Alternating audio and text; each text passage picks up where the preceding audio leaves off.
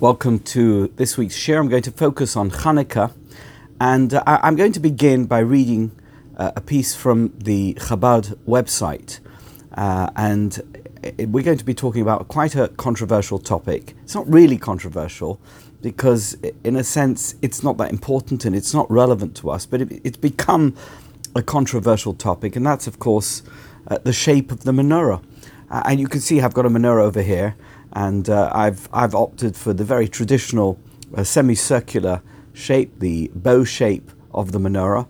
But those of you who are familiar with the Chabad menorah will know that the Chabad Hasidim have menorahs all around the world, and they use a menorah where the arms are straight, diagonal from the central section, from the, as it were, candlestick in the middle. They point out diagonally, and it looks like a series of triangles, and the top part of each branch is level with the top of the central part of the menorah. So the question is, what shape should a menorah be? It's actually not important for Hanukkah. It's of no relevance to Hanukkah as long as you light a light and they're in line with each other and they're not at different levels. Then it's totally fine. You can light them, and as you see, there are menorahs which are flat with backs, etc. That's totally fine. But if you want to have a menorah that looks like the one in the Beis Hamikdash, what shape should the menorah be? And we don't have the menorah from the Beis Hamikdash. I know that we yearn to believe that the Vatican, somewhere deep in its recesses, has the original menorah of the Beis Hamikdash. I highly doubt that that's the case. In fact, I was reading an article earlier today in preparation for this shir, and it seems that when the Vandals took over Rome, they took the original menorah and they took it to Carthage, which is in Tunisia. So maybe we're looking in the wrong place. We're looking in the Vatican. We should be looking in somewhere near Tunis, in the ancient ruins of Carthage, and that's perhaps where we will discover the menorah. But be that as it may, what is the shape of the original menorah of the Beis Hamikdash, of the original Mishkan, the Beis Hamikdash, the first Beis Hamikdash of Shlomo HaMelech, and the second Beis Hamikdash, which went through various phases, the final phase being the phase of the Hashmonaim and eventually King Herod, and ultimately when the Romans destroyed it. And as we're going to see, they took the menorah to Rome. So I have here an image, and if you can see it, I hope you can see it, and perhaps when Carly does the shir video, when she puts this out, she's going to enable us to see this image more clearly. This is an image of what's known as the Arch of Titus. The Arch of Titus, if anyone has been to Rome, I've been to Rome, the Arch of Titus depicts the victorious Romans. They brought all the different artifacts of the temple, and they wanted to show them off, and in this victory parade, Titus was the victorious military man who took over Jerusalem, who rampaged through the holy city, went into the Mokum HaMikdash, onto Temple Mount, took the items from the Beis Hamikdash, and they paraded them through the streets of ancient Rome and depicted it on a victory arch, the Arch of Titus, which still exists at the center of Rome. You can go and see it, and this is a picture of the Arch of Titus. Now, what's startling is that in the middle of that picture is the menorah. A menorah, I'm going to say at this stage. A menorah. You can see this is an image of the menorah, which is divided into two. On one side, over here, you see the menorah as it appears on the Arch of Titus. And you also can see a diagram of how the menorah is depicted. Obviously, it's been worn away over the years. It's receded. Some parts of it are not quite as clear, but it's very clearly based on the description, as we're going to read in a few moments, the description of the original menorah that we find in Sefer Shemos. I'm going to show you a slightly clearer picture of the menorah on the Arch of Titus, because what's extraordinary about it is that, yes, the top part of the menorah appears with its flowers and with its balls to be a depiction of the menorah as it is described in the Torah, but the bottom part doesn't seem at all to be a likely base for the menorah as it's described in the Torah, because it has on it inscriptions or etchings, and they seem to be of strange animals, dragons, serpents, or whatever it is. You can see a little bit more closely, you can see that. And that seems to be very puzzling indeed. Why would the menorah in the Beis HaMikdash have looked this way? And that's, of course, the source of the controversy, because if this is indeed a depiction of the menorah in the Beis HaMikdash, why would it have had the base as it's shown on the Arch of Titus? So that is by way of introduction to the piece from the Chabad website that I'm going to read to you now. I told you, controversial, and I must put a disclaimer in here. This is none of this is to be taken seriously, in the sense that I have no axe to grind vis-a-vis Chabad. Of course, I have no axe to grind with regard to the late Lubavitcher Rebbe, in whom I hold in the highest possible esteem, a massive Talmud Chochem and a mashpia on the world. Long after his passing, we continue to benefit from his greatness. But in the spirit of Rischa D'Oraisa, of just generally putting out a Torah-related topic and talking about it and debating it, I think that no one who's going to listen to this, even if they are very ardent followers of Chabad, are going to be offended. But let me read this piece in the meantime from the Chabad website. The menorah is frequently employed as a Jewish symbol. Nevertheless, the authenticity of the design with which the menorah is usually depicted is a matter of question. For there are several inconsistencies between the designs generally employed and the description of this article in the traditional sources. The branches of the menorah are one such example. Generally, these branches are depicted as a semicircular or oblong in shape. Nevertheless, Rashi, in his commentary to the Torah, explicitly writes that the branches extended upward in a diagonal. Indeed, the very word which the Torah uses to describe the branches implies a straight line. So here we have it, coming straight out with it. The Chabad website wants to tell you that the only correct depiction of a menorah and the way the menorah must have been constructed was a diagonal branch that came out of a central branch. What is the Rambam's view? Asks this article in the website. On the website, part of the confusion concerning the shape of the branches of the menorah stems from the fact that the Rambam makes no definite statement regarding this issue, neither in his commentary on the Mishnah nor in his Mishnah Torah. For that reason, several commentaries were led to the conclusion that he also agrees that the branches were semicircular. Nothing, however, could be further from the truth. The Rambam does not describe the shape of the branches of the menorah because it is unnecessary. In both his commentary on the Mishnah and his Mishnah Torah, he adds drawings in which he depicts the menorah. And in both instances, he shows the branches as extending diagonally in straight lines. Unfortunately, at the time the Rambam wrote these works, printing presses had not been invented. It was not until several centuries after his passing that his texts were printed, and in these printings, his original drawings were omitted. Equally, clear evidence of the Rambam's perspective can be gleaned from the commentary to the Torah written by his son, Rabbeinu Avram. When describing the manner in which the menorah was fashioned, Rabbeinu Avram writes, "The 6 branches extended upward from the center shaft of the menorah in a straight line, as depicted by my father, and not in a semicircle, as depicted by others." I'm going to skip a few paragraphs here before I show you the actual image from the original Rambam. But what I want to say is that the Chabad opinion is very, very clear.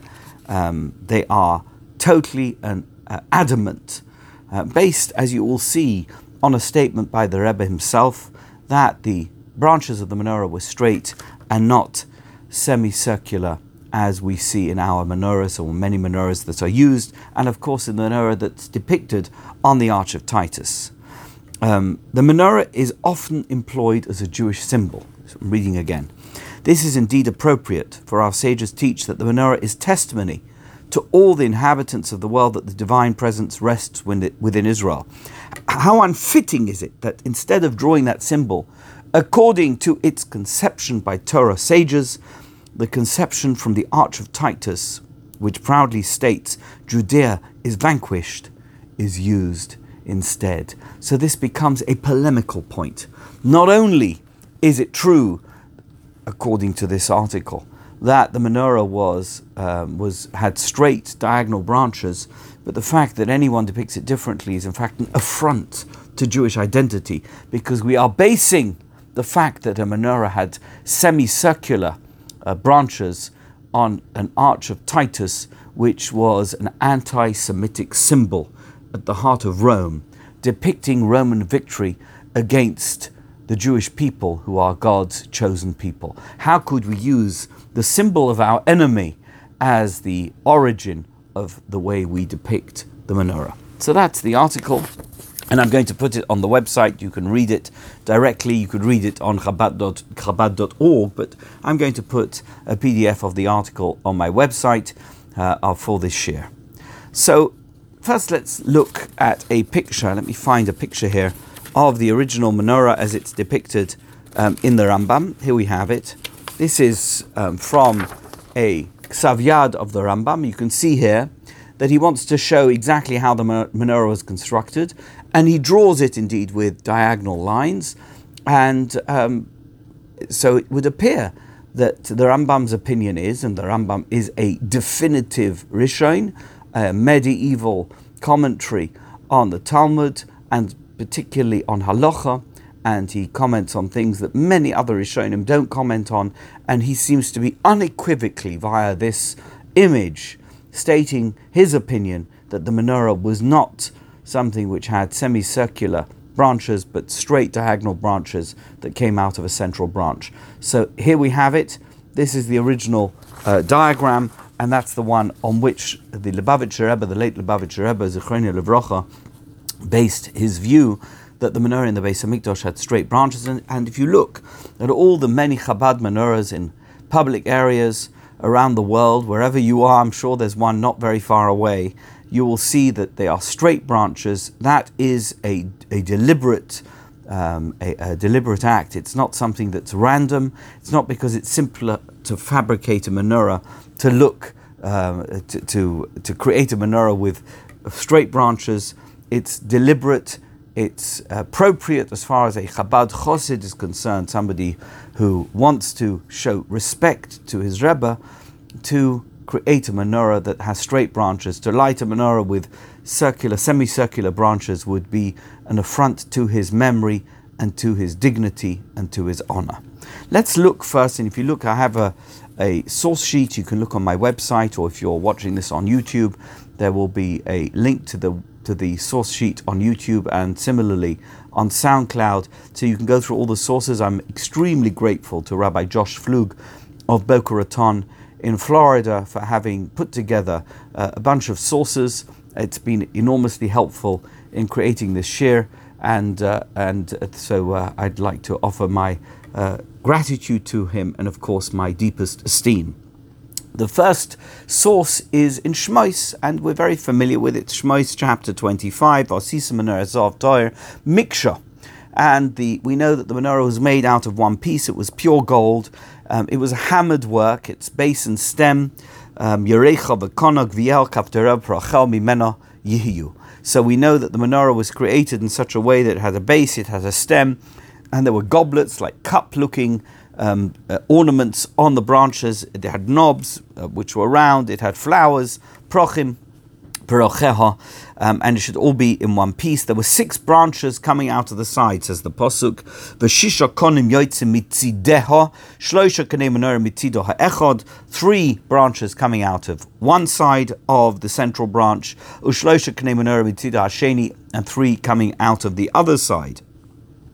And now it goes into great detail describing the appearance of the menorah. You can look this up in chapter 25. I know you're all familiar with this text. This is the origin of the description of the menorah as we know it.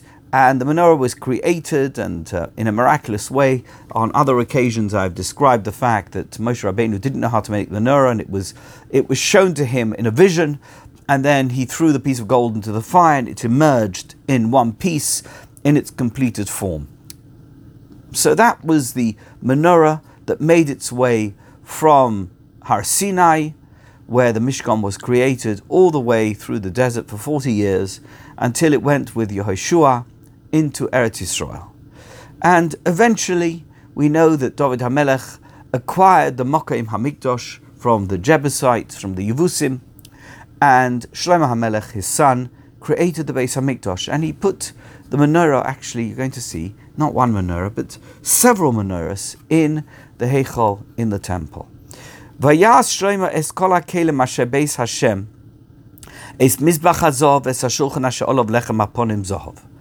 And Shlomo HaMelech, I guess, he refashioned all the vessels that were in the house of Hashem, the altar of gold, the table on which the lechem aponim, the bread, the showbread, was put. And here's the crucial pasuk. I've highlighted it in the source sheet. Ves ha-menorahs chomesh miyomin v'chomesh mismail. There wasn't just one menorah. What Shlomo HaMelech did, and we have no indication here if he also threw the gold into the fire and it emerged whole, or whether it was fashioned by artisans, but he made 10 menorahs, 5 which were on the right, and 5 which were on the left.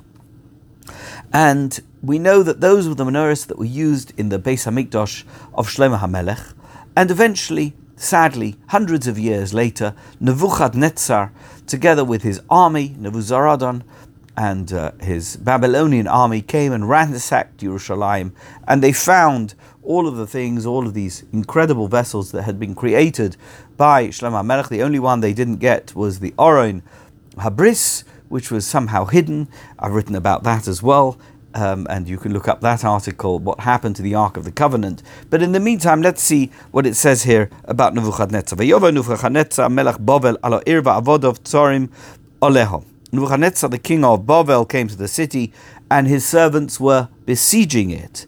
Vayetze Yehoyachin melech Yehuda melech Bavel hu ve'imoy va'avodav asor v'asoriso vayikach oisa melech Bavel b'shnas shmoines lemolchoi.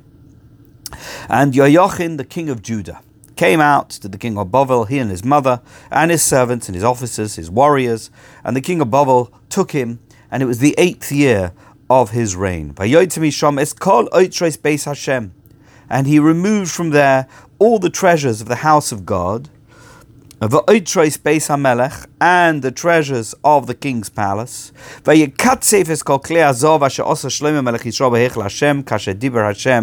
And he stripped it of all the golden decorations that King Solomon, Shlomo HaMelech, had made for the Beis HaMikdash, as Hashem had instructed him.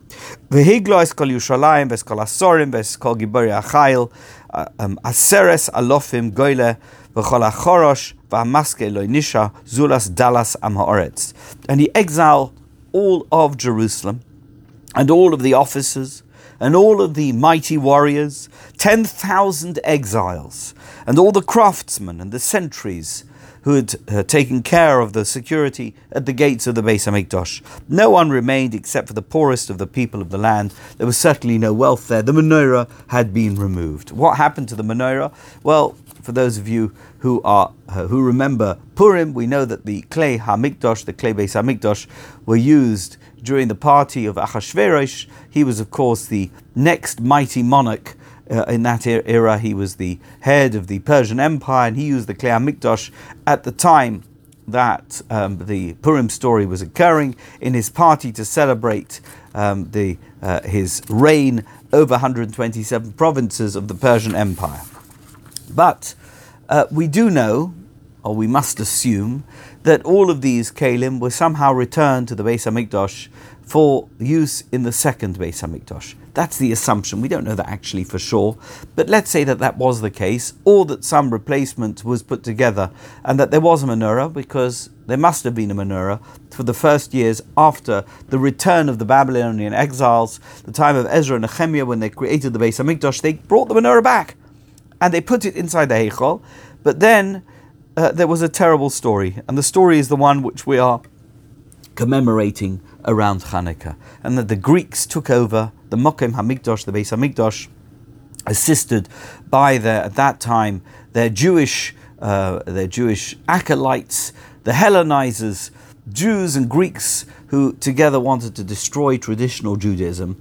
And by the time the Chashmonaim came back, it's a Gemara in Avodah Zarah, we're going to look at it now, the Beis HaMikdash was completely devastated. So the building still stood, but nothing inside it was the same as it had been when it was under the control of the Kohanim, and they had to recreate it from anew. Now the Gemara is talking about the fact, and we're going to get to this later, that a darakon, a dragon, is not allowed to be depicted because it has some symbolism of Avodah Zarah, and therefore it is inappropriate to depict a dragon in any way, shape or form.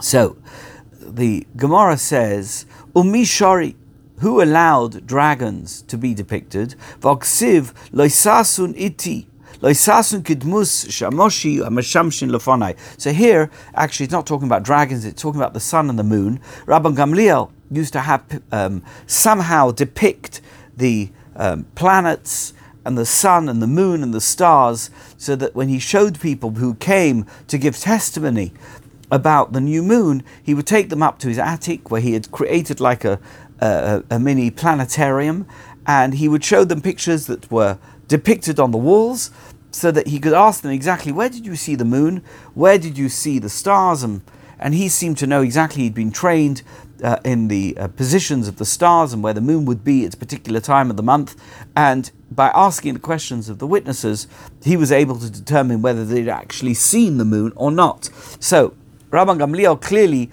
drew the moon and the sun and the planets and the stars on a wall in his attic. That being the case, the Gemara wants to know, Umishori, how was he allowed to do that? You're not allowed to do that because it says Leisasun iti. What does that mean? You shouldn't make gods of silver, gods of gold, which is interpreted to mean, what does it mean?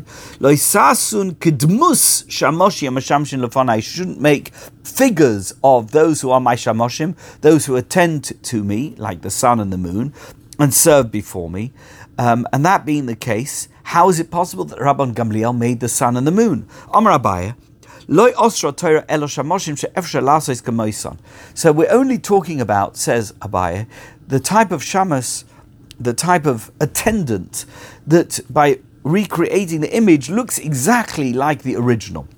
So if it appears completely like the original and it could be an object of worship, that is something which is forbidden. That's what the Gemara in Avodah Zarah says. Obviously you can't recreate the moon or the sun. Nobody's going to look at a picture of a wall in Rabban Gamliel's attic and imagine that they were looking at the sun. And therefore by creating that image, you weren't creating an Avodah Zarah. Rabban Gamliel obviously didn't create an Avodah Zarah, and it was permitted for him to do so and to show them to the witnesses when he wanted to determine if they were telling the truth.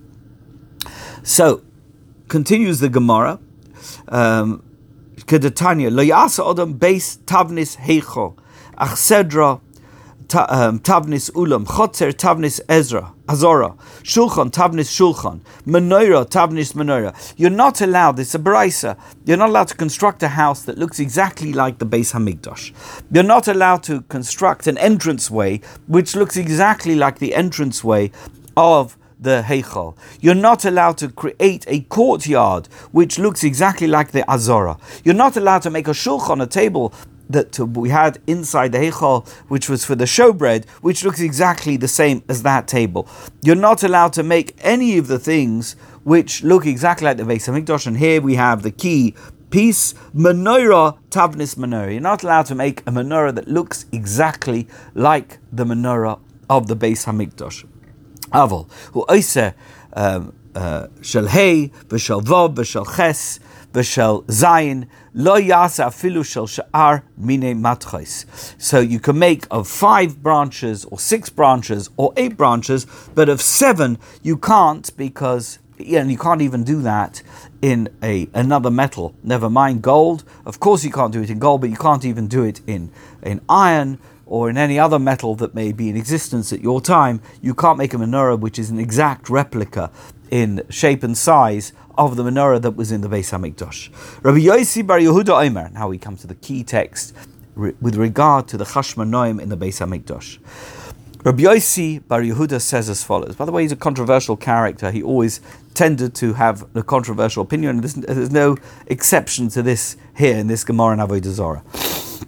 Afshel eitz lo yase. You're not allowed to make a menorah in the exact shape of the menorah of the Beis Hamikdash, even if it's made out of wood. Kederech she'osu Beis Chashmonai, because we know that there was such a menorah at the time of the Chashmonaim. The Chashmonaim came back to the Beis Hamikdash, and do you know what they did? They made a menorah in the exact shape of a menorah, and the way they did it was out of wood, because they didn't have, I don't know how they would have done that so quickly, but they managed to make a menorah out of wood, according to at least this version of the Gemara, or perhaps they just made a menorah which had 7 branches, and according to the weakest interpretation of what that may mean, so it was the most basic looking menorah, but it was made out of wood and it had a central branch and 3 coming out of each side, and that's what they made in order to light the menorah in the Beis Hamikdash, because there wasn't menorah, it had been stolen. Whatever menorah existed before the time of the Chashmonaim, at the time of Antiochus, and whoever the Greeks were would come into the temple, into the Heichal, they had stolen that menorah, so they had to recreate a menorah, and the menorah that they made, says Rabbi Yossi bar Yehuda, was out of wood. Omru loi. Oh, they rejected that. Whoever the Omru is, doesn't tell us who they are, but they said, Rabbi Yossi bar Yehuda, you don't know what you're talking about, Mishomrai, that's your proof, that's what you're suggesting. Shepudin shall bazel hayu v'choifin bevatz. So he says that the at the time of the Chashmonaim, the menorah was made from spits, which was like shafts of iron, and they were covered with tin. That's the original menorah of the Chashmonaim. That was the one on which the miracle occurred of the oil that lasted for 8 days instead of lasting for 1. And later on, what happened to them? Ha'ashiru, they became richer. Asom shel kesef, and at that stage, they made a menorah out of silver. Chazru v'hashiru, and then they became even wealthier. Finally, they had enough money. Asom shel zahov, and they made a menorah out of gold. So we can see that at the time of the Chashmonaim, the original menorah of the Mishkan, they don't have it. Even if we assume that Shlomo HaMelech's menorahs were returned at the time of Ezra and Nehemiah, when they recreated the Beis Hamikdash, the second Beis Hamikdash was built. By the time the Greeks got there, they were stolen, or it was stolen, and there was nothing left. And that being the case, the Chashmonaim had to refashion the menorah, first out of wood, later on they fashioned it out of silver, and later on they got it in gold. So whatever it was that the Romans discovered when they ransacked Jerusalem was not the original menorah of the Mishkan. It wasn't Shlomo HaMelech's menorah. It was a menorah that had been created after the time of the Hanukkah story, and it was a menorah that was made of gold much, much later than the original menorah was fashioned, and was created, obviously, according to the instructions that we read earlier from Parshas Shmos. So, if we look at source 5, it's a Gemara in Gittin. What did Titus do with the menorah of the Chashmonaim? Me'asa. What did he do? Hevi kol kelim shebamikdash. He brought all the kelim of the Beis Hamikdash. V'yishivam b'sfina leilech lishtabeach be'iroi. And he went to, took them in a boat, in a ship that traveled, that sailed to Rome, in order that he should get great praise for the fact that he had been the one who had managed to ransack the temple of these troublesome Jews in Jerusalem, and by showing this menorah, which was apparently, according to one of the articles I read, was very well known in the ancient world as one of the great artifacts of an ancient religion, of this religion of Judaism, and he brought it to Rome as a demonstration of his victory. So we know that the Arch of Titus is, the Gemara admits that the menorah was brought to Rome. So it's not something that was created randomly. The fact that a menorah with 7 branches is depicted on the Arch of Titus is not a random event. So the question is, why, if that is the menorah that Titus brought, is it firstly in the wrong shape, and secondly with a base that doesn't seem to make much sense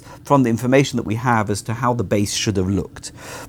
So the Gemara in Menachos, and this is a Gemara is in Chof Ches Amud Beis. The Gemara says, Omar Shmuel Mishmei de Saba. Shmuel said, Goivha shel menorah shmoin asa tefachim.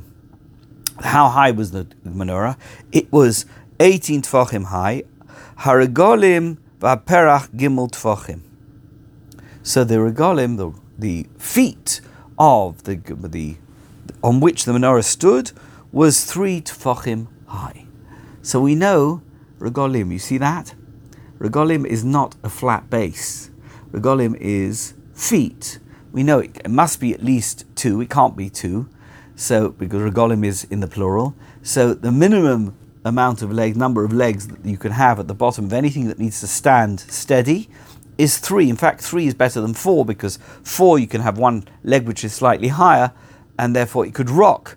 3 is the most steady because you have 1 and then the second one and the third one, it's always steady. A milking stool is always with 3 legs because it is the most steady amount of legs that you can have underneath something to make sure that it doesn't rock.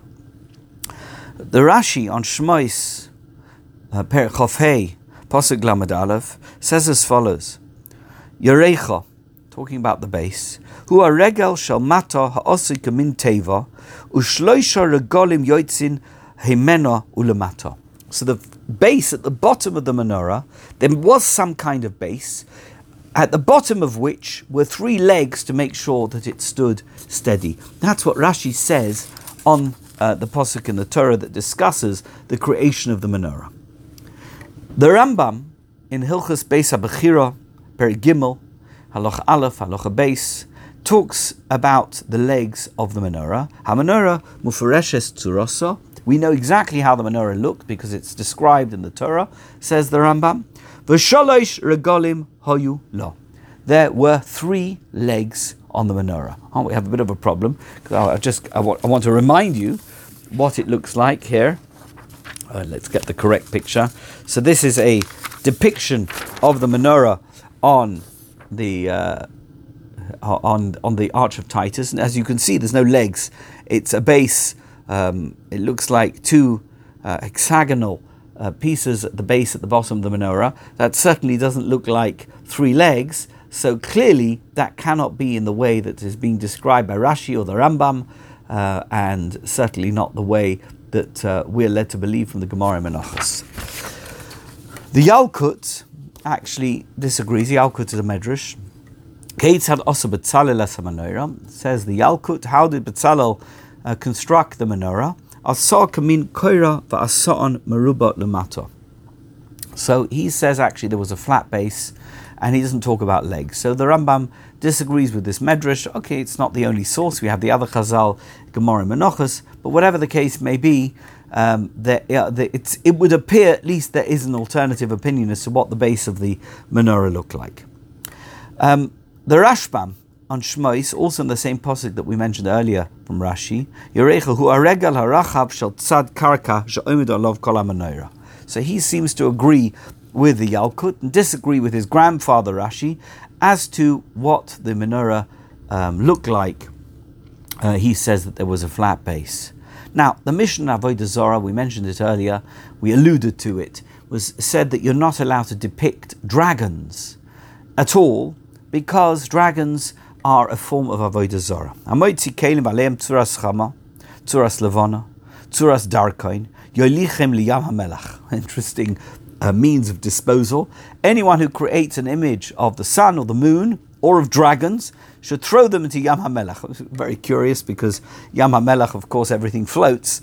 But whatever the case may be, that's what the Gemara says. Ramon Shimon Megamliel Omer, Shimon Gamliel says, Sha'al HaMechubadin Asurim Sha'al HaMavuzim Mutorim. So he gives a slight leniency, but whatever the case may be, the fact is that we know that what's on the base of the menorah on the Arch of Titus could not have been something that would have been permitted inside the Heichal, inside the temple sanctuary at the time that this temple was standing. So there's some discrepancy between the appearance of the menorah on the Arch of Titus and the way that the menorah must have looked when it was in the sanctuary.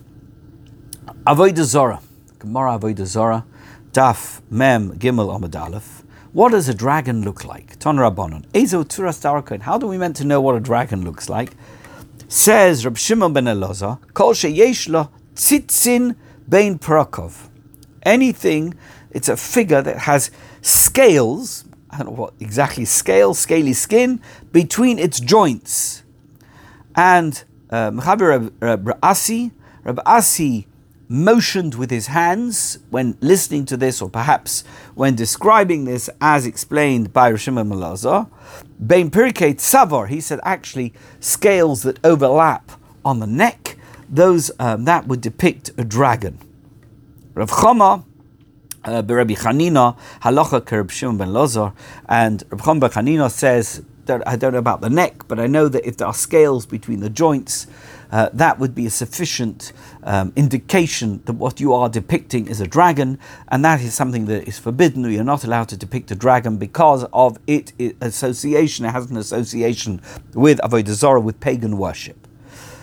Okay, so we've spoken about the menorah at the time of the Mishkan, Shlomo HaMelech, the Nebuchadnezzar taking it to Bavel.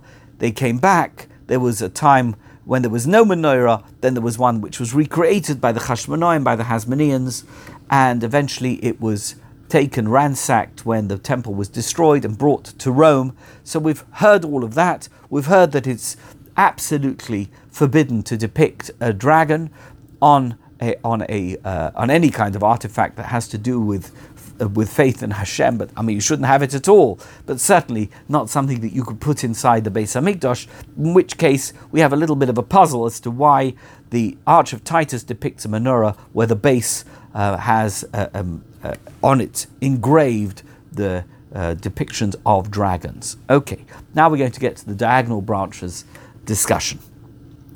So this is a Rashi in Shmos. This is in Perek Chof Hei Pasuk Lamed Beis. It's very clear.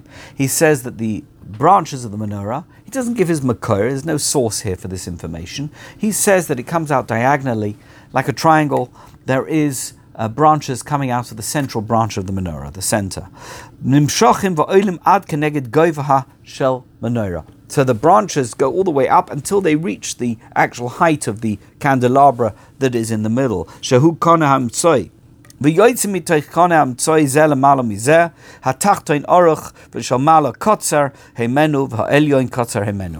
this there's three branches from each side. The bottom one is obviously the longest, the middle one is slightly shorter, and the third one on each side is shorter than that, and so that you have them all in equal length, reaching the exact height of the menorah. So that the top of each of the branches is equal, as we see on our menorahs that we use on Hanukkah. They have to be equal in height to the central branch of the menorah, because it's from the central one that the six branches, three on each side, emerge to form this candelabra. Rabbi Avraham ben Arambam, who we referred to earlier, he actually drew these diagonal branches, v'shisha konim. Hakonim k'moi anofim nimshochim migufa shomonoi letzad roisha b'yosher. That's the key word. He says that the branches emerged from the central branch of the menorah, and they were yosher, they were straight, k'moi shetzir oisa abba mori, as my father drew them when he depicted them in an image. When he wrote his Hilchos Beis HaBechira, that's the way they were in the menorah of the Beis HaMikdash. Lo be'igul, and not in a curved fashion, as there have been others who have depicted the menorah. That's incorrect. The menorah was straight branches. There you go. So Avraham ibn Arambam, Ben Arambam, is absolutely clear, unequivocal. He goes according to the image which I showed you earlier, which is the menorah which has straight branches emerging out of the middle. Okay.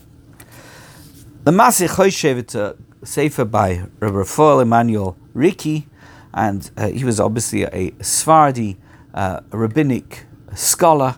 He lived from 1688 to 1743, and he completely disagrees with the son of the Rambam. Go and explain that. But he writes very clearly, and he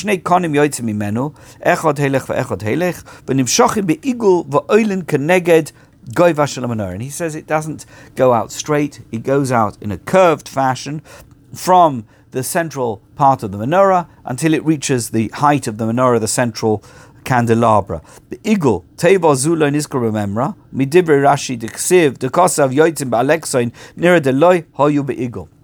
He says, I accept the fact that Rashi says something different, and he says it goes out Ba'aleksoin, and therefore that they weren't curved. Avol Harambam b'chiburoi lo hizkir tevas aleksoin. He says, curiously enough, he says, but the Rambam doesn't mention the fact that they were ba'aleksoin. He doesn't talk about this straight or diagonal, the triangular shape of the menorah. He says nothing. He doesn't quote Rashi or suggest anything like Rashi has said. He just says that they continue and they go up. Well, that could be curved. It doesn't have to be straight. The Kosav Baal Chochmas HaMishkan Nira Mizeh Shoyolim Hakonim Kimat Be'igul. And he says from this we can learn, this is another source that he quotes, that it must have gone up in a curvature and not in a straight line, as is suggested by Rabbi Avram ben Arambam, and of course, which is the minhag, or at least the accepted practice among Chabad Hasidim. V'hochi mistabra, he says Reb Rafal Emmanuel Riki, this makes the most sense. The Bahachi heim doimim legalgale harakia, because this is a depiction of something which is similar to the curvature of the sky. Shekenegdam heim hashiva neros, and it's about the 7 rakios, that the 7 branches of the menorah are correlated, and therefore it would make most sense for them to be curved and not for them to be straight. There's no such thing as a straight line in nature. Nature has curved lines, and if you look at the horizon, it in fact is curved. And here, in a spiritual sense, we're talking about the Shiva Rakios. We're talking about something which is curved. I'm not going to go into that, but essentially what he's saying is it would make no sense from the perspective in the way that the menorah should look, that the branches should be straight and not curved. Rav Yosef Kapach, who was a literalist, although he was very much despised by the Charedim of Jerusalem, of the old Yishuv, Rabbi Yosef Kapach was a Taimani, he was a Yemenite scholar, particularly of the Rambam. You know that the Yemenites revere the Rambam and they paskin halacha like the Rambam. And he was a scholar of the Rambam who took the Rambam very, very literally, and he completely dismissed this idea that the menorah was curved, and he discusses it. He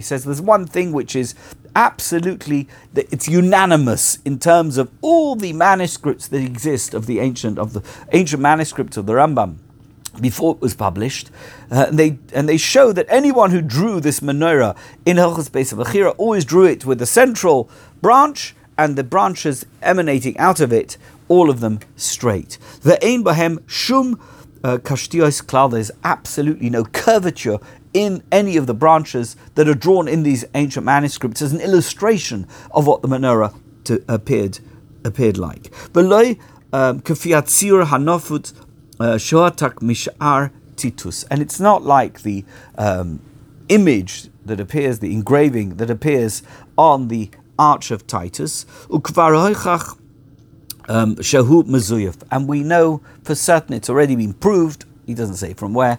He says it's been proven that this is mezuyaf, it's fake news, this is absolutely unacceptable, and it's not to be taken seriously. Sharei b'braisa isa lahadei sheyesh lo regolim, because we already saw in the Braisa, we learned it earlier in Menachos, that there were feet that came out of the bottom of the menorah. V'chein kosav Rabbeinu Kan v'chibura, and we know that the Rambam says that here in this particular place where he's commenting on, and also elsewhere.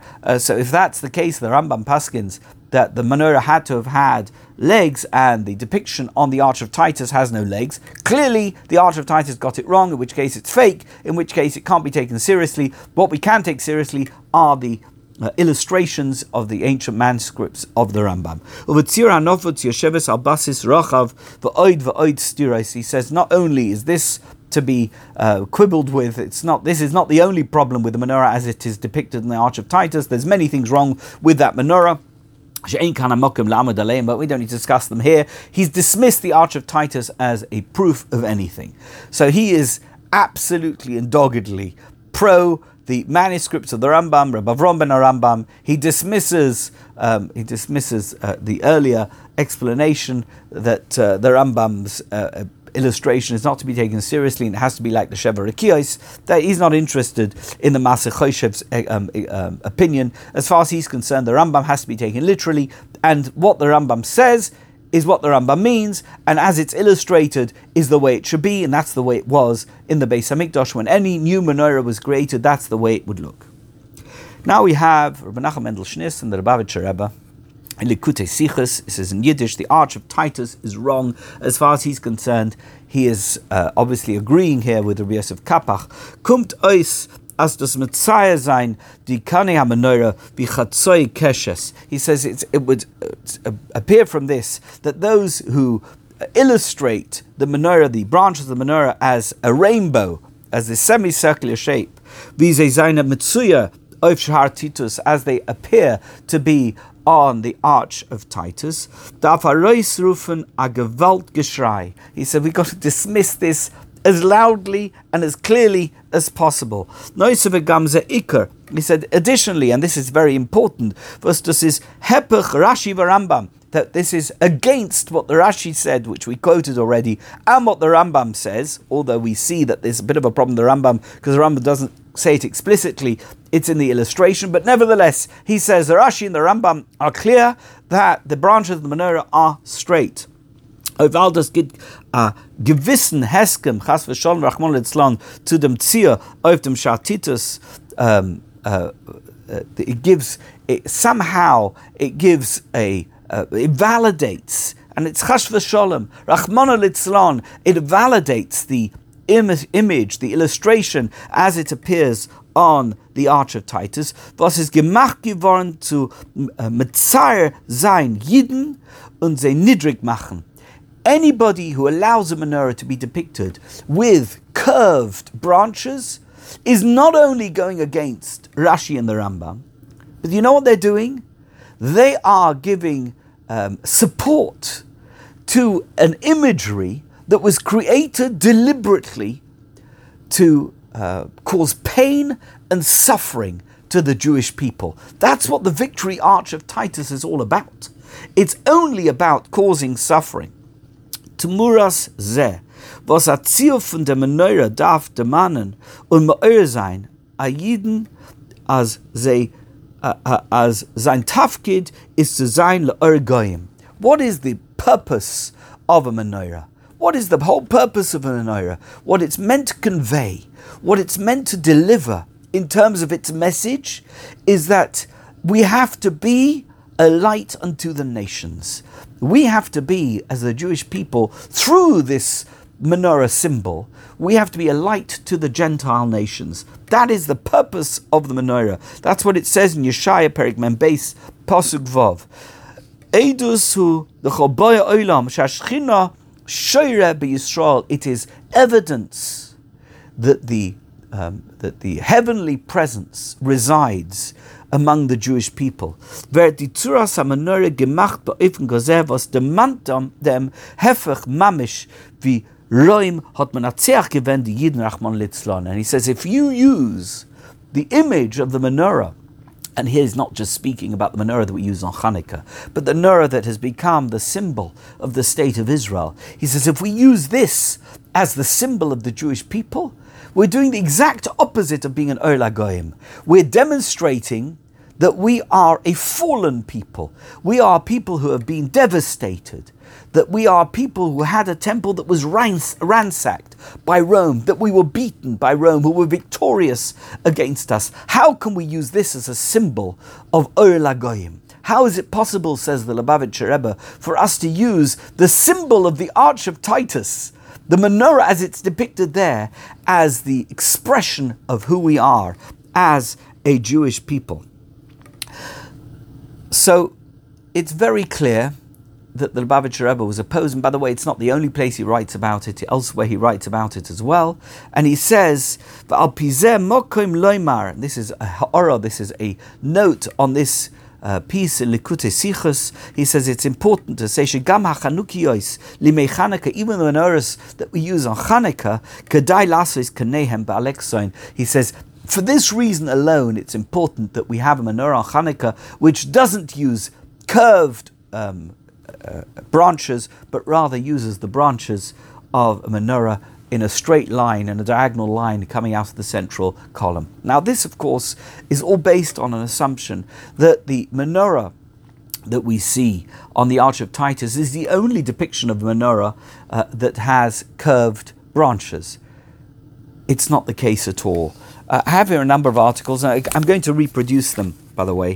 You can find the PDFs.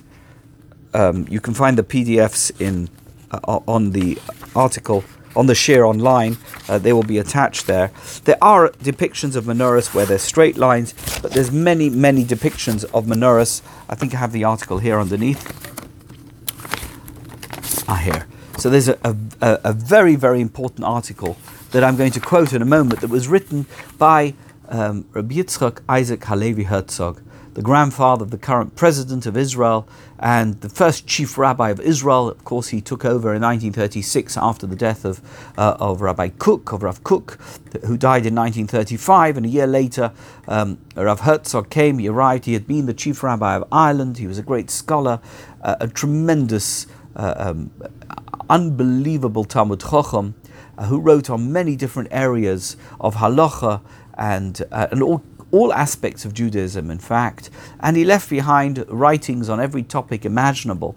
And one of the things he wrote about was the fact, this is the article, I'm going to read some of it later, and you can read the whole article online, I've reproduced it, but he wrote an article on the fact that the State of Israel was using the image as depicted on the Arch of Titus as the image of the State of Israel, as the official image of the State of Israel. And he shows in the article, he says, yes, there are depictions of the menorah different. You can see here, there's depictions of the menorah where the branches are straight. But he says in particular, and we'll read that later, he says in particular on the many mosaics that have been found in ancient synagogues that existed long before the time of the Gemara, and even in the time of the Beis Hamikdash itself, hundreds of years before the destruction of the Beis Hamikdash, menorahs were depicted with curved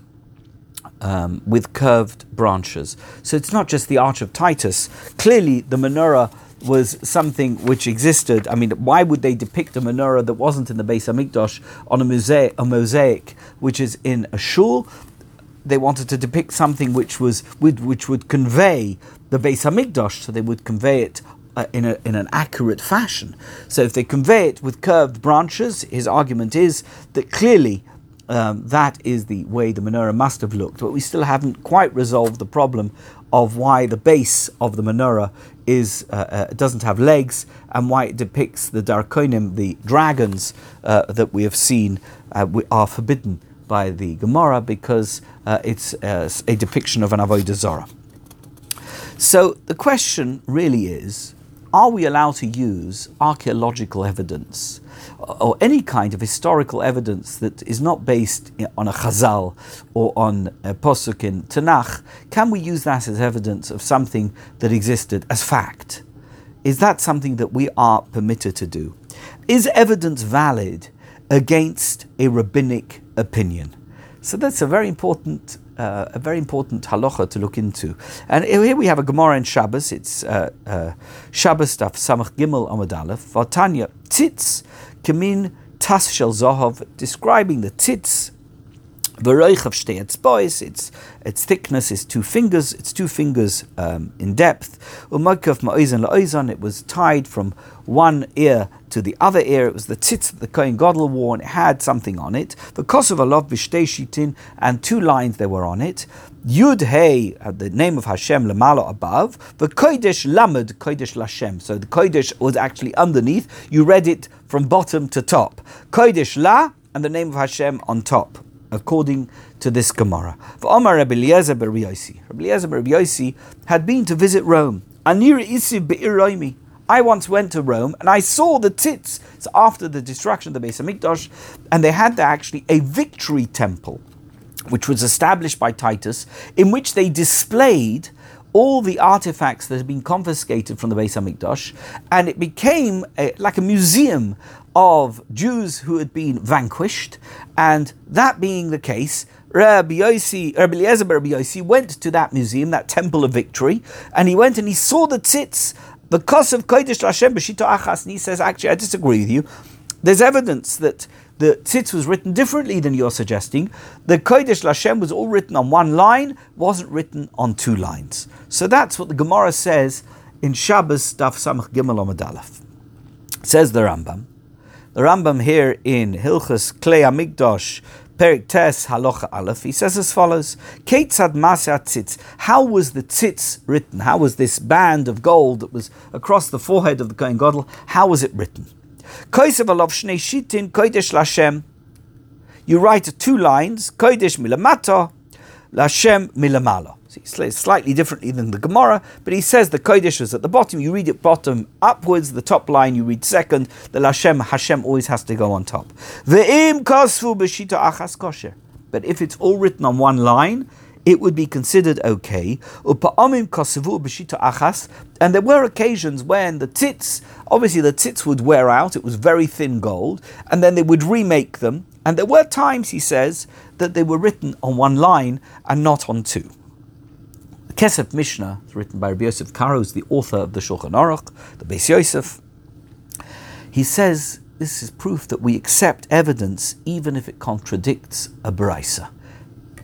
Witness evidence, the testimony of somebody who's seen something, is accepted even if it contradicts a Baraisa. But Perik B'Ma'isha Yoitzim V'Iseh Nama Perik Hamad Sukkah, he discusses this whole story.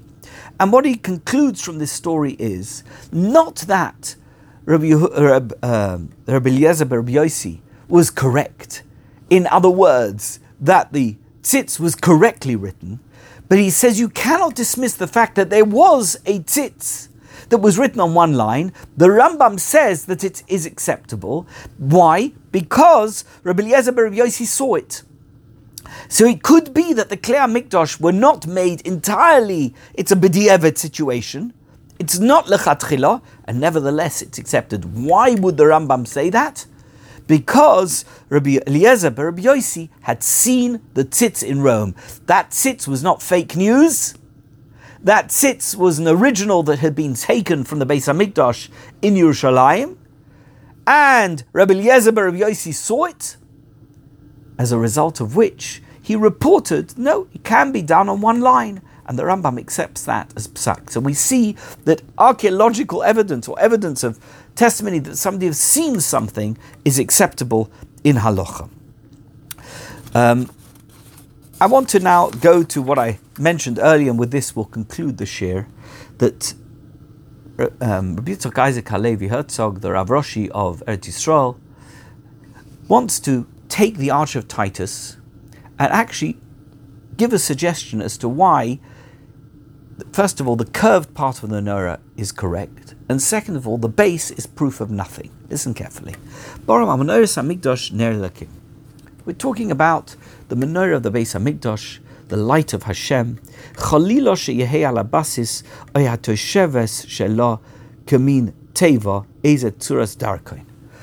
It's absolutely unacceptable to suggest that a dragon can be engraved on any part of the menorah that was put in the sanctuary, in the Heichal of the Beis HaMikdash. That is out of the question. In other words, that part of the Arch of Titus must be wrong in terms of it depicting what was in the Beis HaMikdash. Now we have a puzzle. The bottom half of the menorah doesn't fit with the top half of the menorah, in which case the Lubavitcher Rebbe's argument, which is the menorahs on the Arch of Titus, is not a depiction of the actual menorah, but some kind of fabricated recreation that is there to cause anguish and upset to Jews who see it. It holds water. But Rabbi Herzog has another suggestion.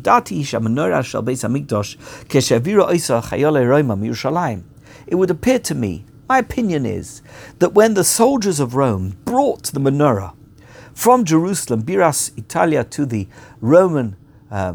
Italian capital, to Rome, something happened on the way, And you know what? V'nishbar abasis, the base of the menorah broke off. V'nofal hayom, and it fell into the sea. It's a theory. He says the menorah must have, maybe they were in rough seas, and somehow it smashed, and that part of the menorah fell overboard, but the other part they managed to keep a hold of. And in order to keep it and to show it and to display it on the victory parade when they got to Rome, the Italian artisans were compelled and you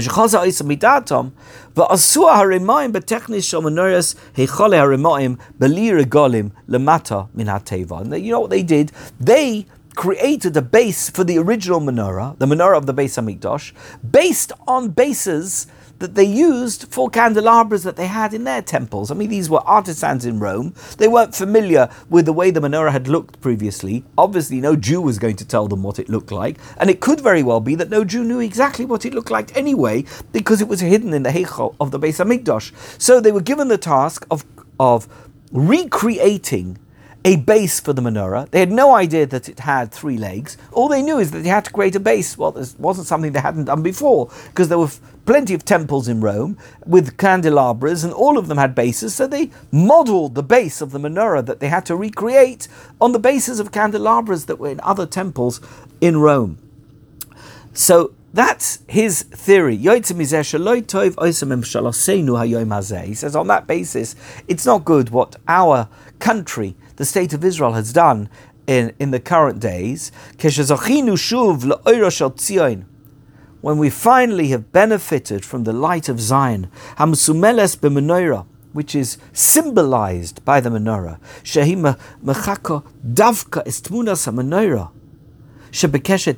and now it's symbolized by a menorah which the whole way it looks, its appearance, the way that it is presented is the image of the menorah on the Arch of Titus. And we know from what Rabbi Herzog has just said, we know that it must have involved the artisanship of Zorim, of foreigners, of outsiders, of non-Jews. It's not completely in its appearance as it should be in a pure and holy way. As would appear from the way it's presented to us and described by Maimonides and from many other sources that emanate from the scholarship of the Torah. Not just this. Archaeologia Shamanoris Hamatsuyoris Alakvarim Bekatakumbais Shebaroimi Kulon Bonois Shalosh Regolim V'chein Kol Hamanoris Hamatsuyoris B'haspisim Shel Shrid Bate Knesset Animtzoim Beret Yisrael. He says if you go into the catacombs in Rome and you look at the menorahs as they are depicted there, not the one on the Arch of Titus, but the menorah as it's depicted in the catacombs. I'm not an expert in Roman catacombs, but apparently if you go into Roman catacombs you can see the menorah is depicted, and there it has 3 legs. Similarly, in the one that I showed you earlier on, the menorah that is on the floor of a Beis Knesset, of a synagogue, and the mosaic displays a menorah. It always has a menorah with 7 branches and with 3 legs. That's the way the menorah is depicted. So it's clear that the Arch of Titus is an inappropriate source of information as to the way the menorah looked in its entirety. The top half, that's the menorah. The bottom half, no, that's not the menorah. That was something that was added later and therefore shouldn't be used as a symbol of the state of Israel. Well, I've covered all the sources in as much as I can in the short time that is allotted to me for this video, for this podcast. So if you want to look further into it, I'll have posted everything that you need to know in the articles, which will be attached to this share on my website, and you are free to contact me and to let me know your thoughts on this topic, or in any topic actually that I discuss and describe in my articles and my shiurim and my presentations. In the meantime, I wish you a Freilich and Chanukah. Thank you so much for watching. Thank you for listening, and I look forward to being with you again very soon. Thank you.